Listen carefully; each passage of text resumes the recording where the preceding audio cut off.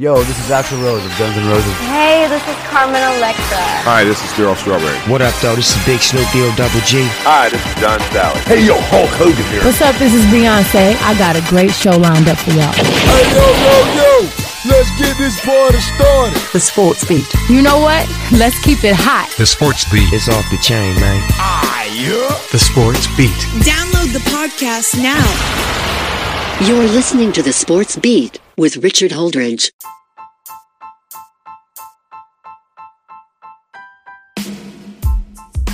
All right, here we go. Welcome to another show. It is Tuesday morning, and it is the Sports Beat with Richard Holdridge. Happy to be here. I love these shows during the middle of the week. I could pretty much have free range to talk about whatever I want to talk about. And we got a pretty good show for you. We had a Monday night football game last night. The Tennessee Titans were able to beat the Bills. The Boston Red Sox beat the Houston Astros in Game 3 of the ALCS. And we have NBA tonight and Game 3 of the NLDS between the Atlanta Braves and the Los Angeles Dodgers. That is starting early. Try to get off work and watch that game. The good thing about that game is it's not too late at night. So I will be watching that game, and I will preview that game as well. All right, we had a Monday night football game between the Tennessee Titans and the Buffalo Bills, and coming into this game, I thought that the Bills were the best team in the AFC. But the Titans used the ground game of Derrick Henry to control the game. Although the Bills had the lead, Derrick Henry's 3 touchdowns. Boy, he's been such a help on my fantasy team. Derrick Henry's go-ahead touchdown put the Titans up 34-31, and then the Titans defense stepped up and stopped Josh Allen on 4th down. Why did he not kick the field goal there? I'll always wonder that. They were going for it on 4th down. I guess they were going for the win. They were right at the Tennessee 3-yard line. And Tennessee is now 4-2. They're atop of the AFC South. I still think that the Colts have some talent, that they can compete with the Titans, but this is the Titans' division to lose. They have to play the Kansas City Chiefs next week.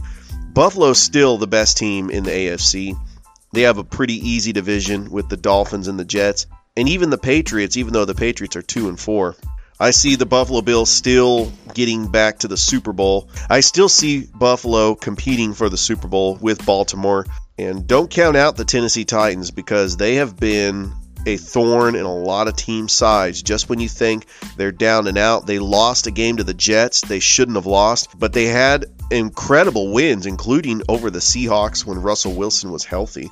Moving on to Major League Baseball, we had Game 3 of the ALDS, and the Boston Red Sox coming back to Fenway pounded the Houston Astros 12-3, including a grand slam by Kyle Schwarber. And that's just what the Boston Red Sox do. When they get into the postseason, they rely on their big bats, and they have experience. And I think the Boston Red Sox will return to the World Series.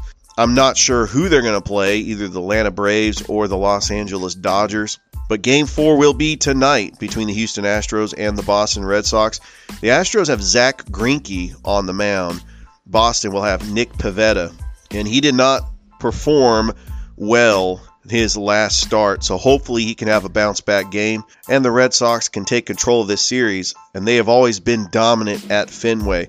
So tonight in baseball, the first game, Game 3 of the NLDS between the Atlanta Braves and the Los Angeles Dodgers.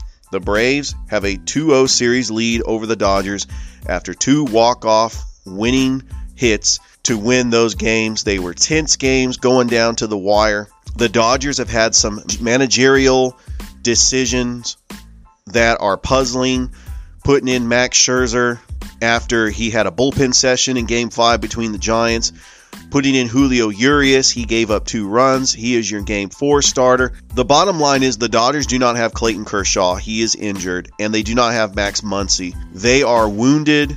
They had a very tough series against the San Francisco Giants that could have went either way, and now they're facing a Braves team that is hot at the right time. Once Ronald Acuna Jr. got injured in mid-August, the Braves went on a tear to catapult themselves to win this division and get into the playoffs, and they went right through the Milwaukee Brewers and that pitching staff, and the Braves have their ace on the mound tonight.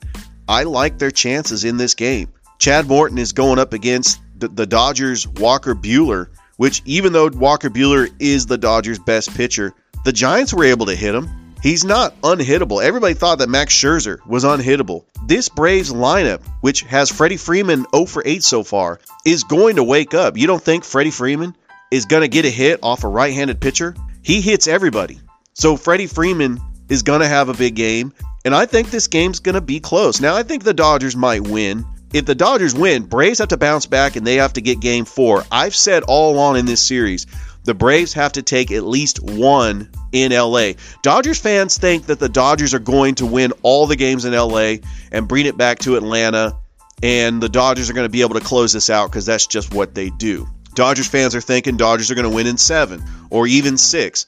Let's be realistic here, because this Dodgers team is not the same team that beat the Braves in the NLCS last year. Remember, last year, all 7 games were in the bubble in Texas. All 7 games were 7 straight games. There were no games apart.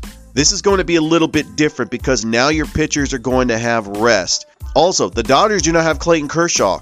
He was a huge factor against the Braves in that series last year. They also do not have Dustin May. He was another Game 7 starter. He was another starter for the Dodgers that they cannot rely on. The Dodgers just don't have the pitching. There's talks that Game 5 is going to be a bullpen session. Then they're going to pitch Max Scherzer for Game 6.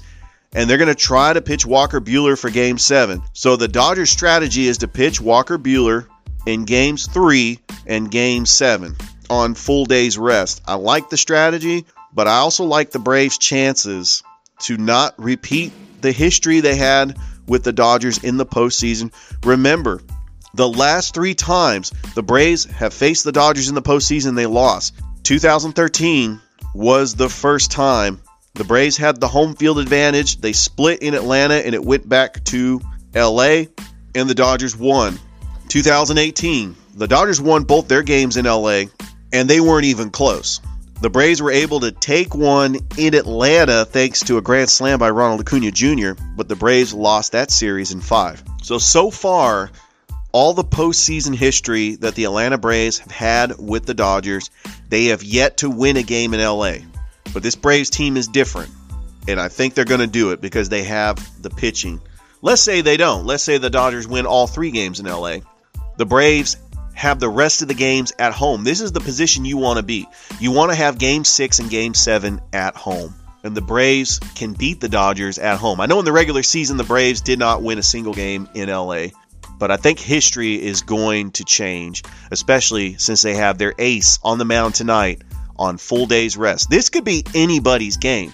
So let's get this one. Let's get the Braves to go up 3-0 and try to close out this series in LA. I would not like to see the Braves come back to Atlanta to clinch this. I would like to see them clinch it in LA and make all those Dodger fans and Dodger sports writers and Bill Plaschke quiet, because they say that the Braves have no shot against the Dodgers. They were talking about that with the Giants as well. Let me tell you something. The Dodgers are the better team, but the Giants really wounded the Dodgers by taking that to 5 games and making them have the 1-game playoff. And by winning the division, the Giants made the Dodgers' path to the World Series tougher. So thank you. I'm glad that the Giants were able to do that. We have NBA tonight. Doubleheader. The Brooklyn Nets, fully healthy Brooklyn Nets, which if that's the case, they're the favorites in the Eastern Conference if they have everybody healthy. Taking on the Milwaukee Bucks, the defending NBA champions. They're running it back again with all their players. Giannis Antetokounmpo, just call him Giannis, the Greek Freak. Drew Holiday, what an acquisition he was last year. And Chris Middleton.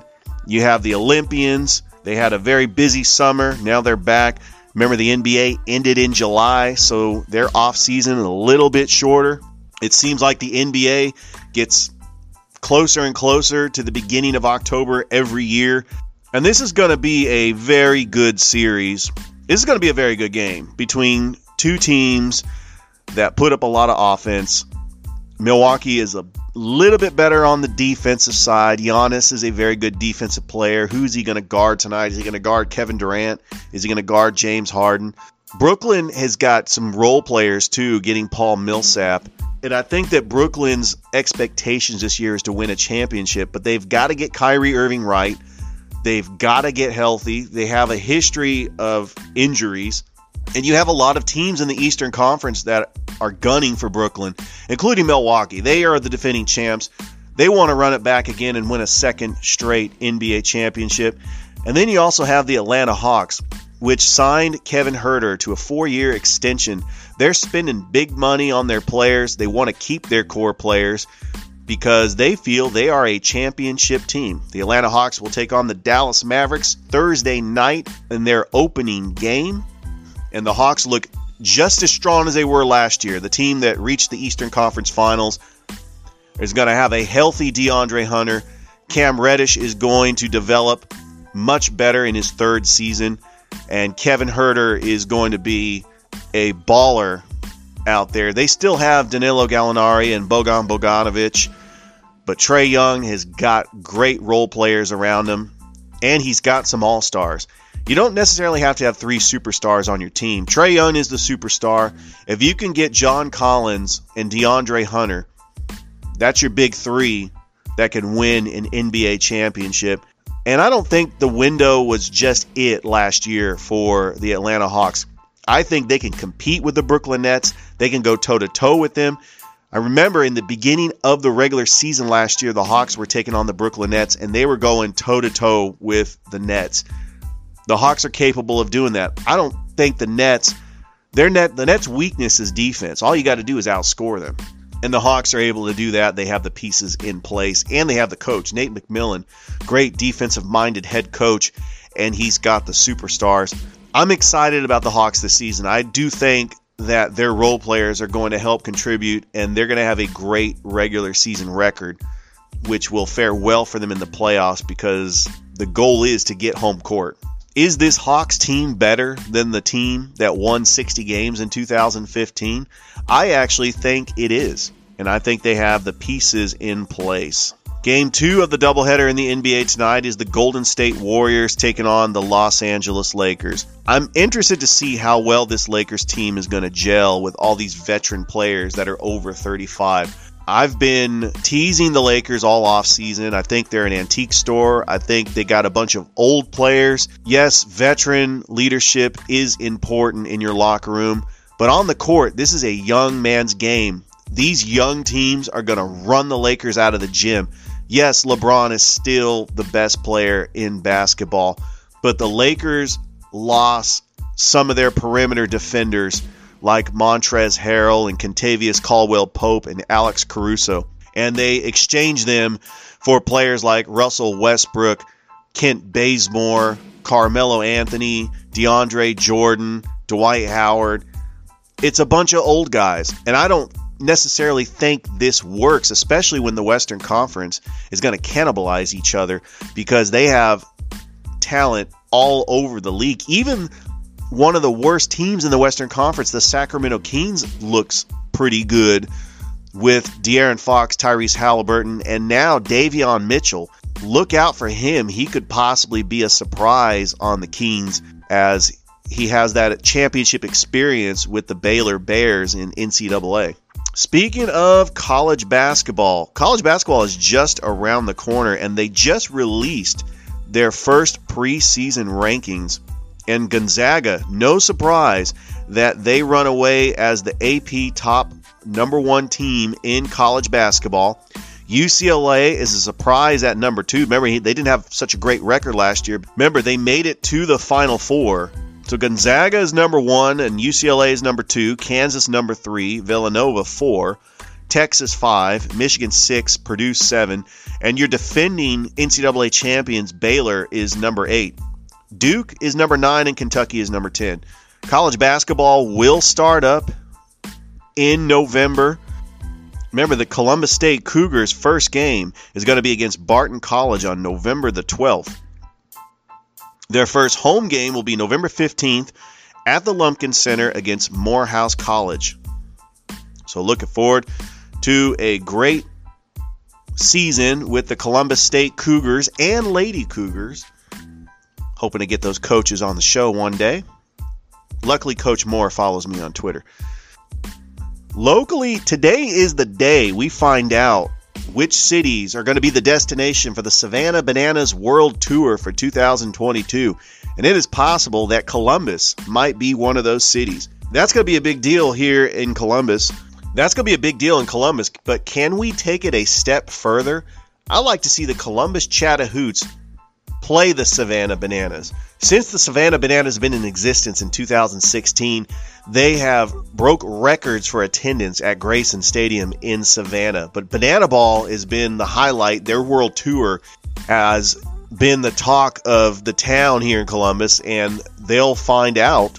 We will later find out today if Columbus is going to be one of the destinations for their world tour. All right, I'm going to talk a little bit about the Columbus River Dragons. They are defending their Ignite Cup championship this year, and they start the season November 5th against the Port Huron Prowlers.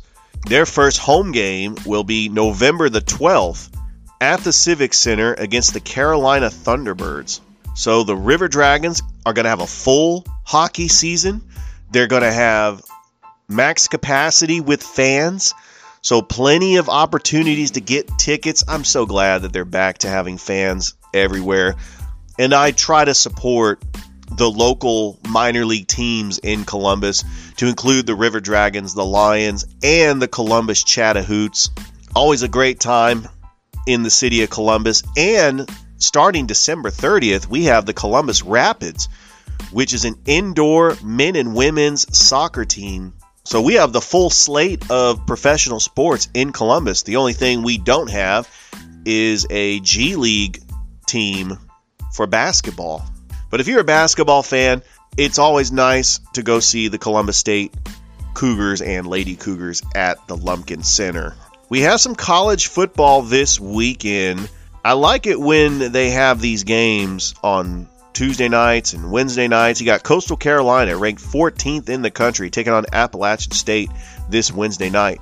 The Thursday games, you got Tulane taking on SMU. SMU is 6-0 and ranked 21st in the country.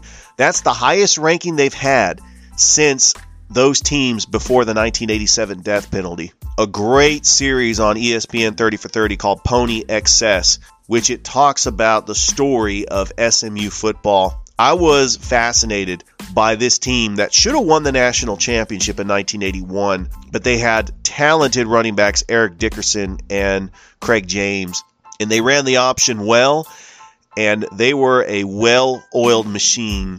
And then it all came to fruition when they received the death penalty, which I don't think that'll ever happen in college football ever again, because that completely destroyed their program. So I like to see them back on top, and they are doing great so far this season. You got Florida Atlantic taking on Charlotte, Louisiana taking on Arkansas State, and San Jose State taking on UNLV. Back when I was a kid, when UNLV was great at basketball, that was a big hot ticket item. One of those things on my bucket list that I would have loved to have seen when UNLV went to San Jose State in 1991. I was in junior high. I would have loved to have gotten tickets to see UNLV play San Jose State. I lived maybe 20 minutes away from the campus of San Jose State. I would have loved to have seen Larry Johnson, Stacey Augmon, Greg Anthony, Anderson Hunt play basketball in San Jose, but it's neither here or there. I was only 12 years old, so it happens. I do expect UNLV football to be better than 0-6. What is going on there? They got Tate Martell. They need to get a new coaching staff in there. Previewing the Friday games, Middle Tennessee State taking on UConn, Memphis taking on UCF, Colorado State taking on Utah State. Utah, give me 2.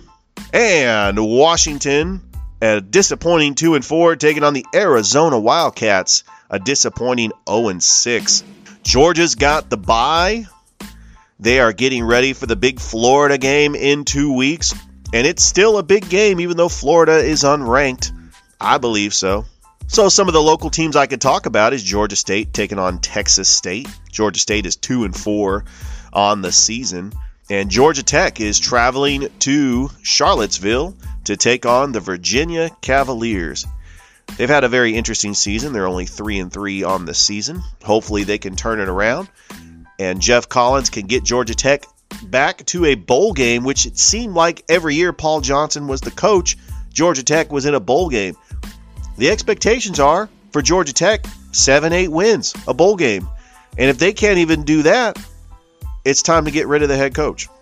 Speaking of head coaches, who is going to coach LSU next year? Now that Ed Orgeron is not going to be the head coach for 2022, LSU is going to shoot for the moon. They are going to get an elite head coach. Some of the names out there that they're talking about: Luke Fickell, Hugh Freeze.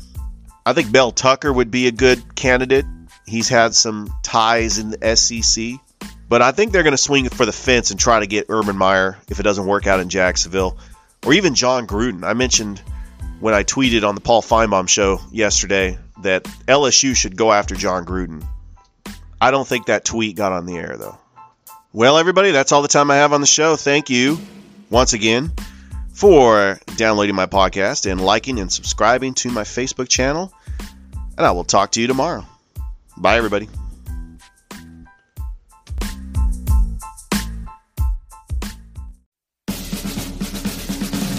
You've been listening to The Sports Beat with Richard Holdridge. We invite you to download and subscribe. You can find us on Anchor, Spotify, Google Cast, Stitcher, iTunes, or wherever fine podcasts are found. Thanks for listening. Feel free to share with your friends and family. This has been The Sports Beat, with your host, Richard Holdridge. Produced in Columbus, Georgia. Extra production provided by J.D. Matthews.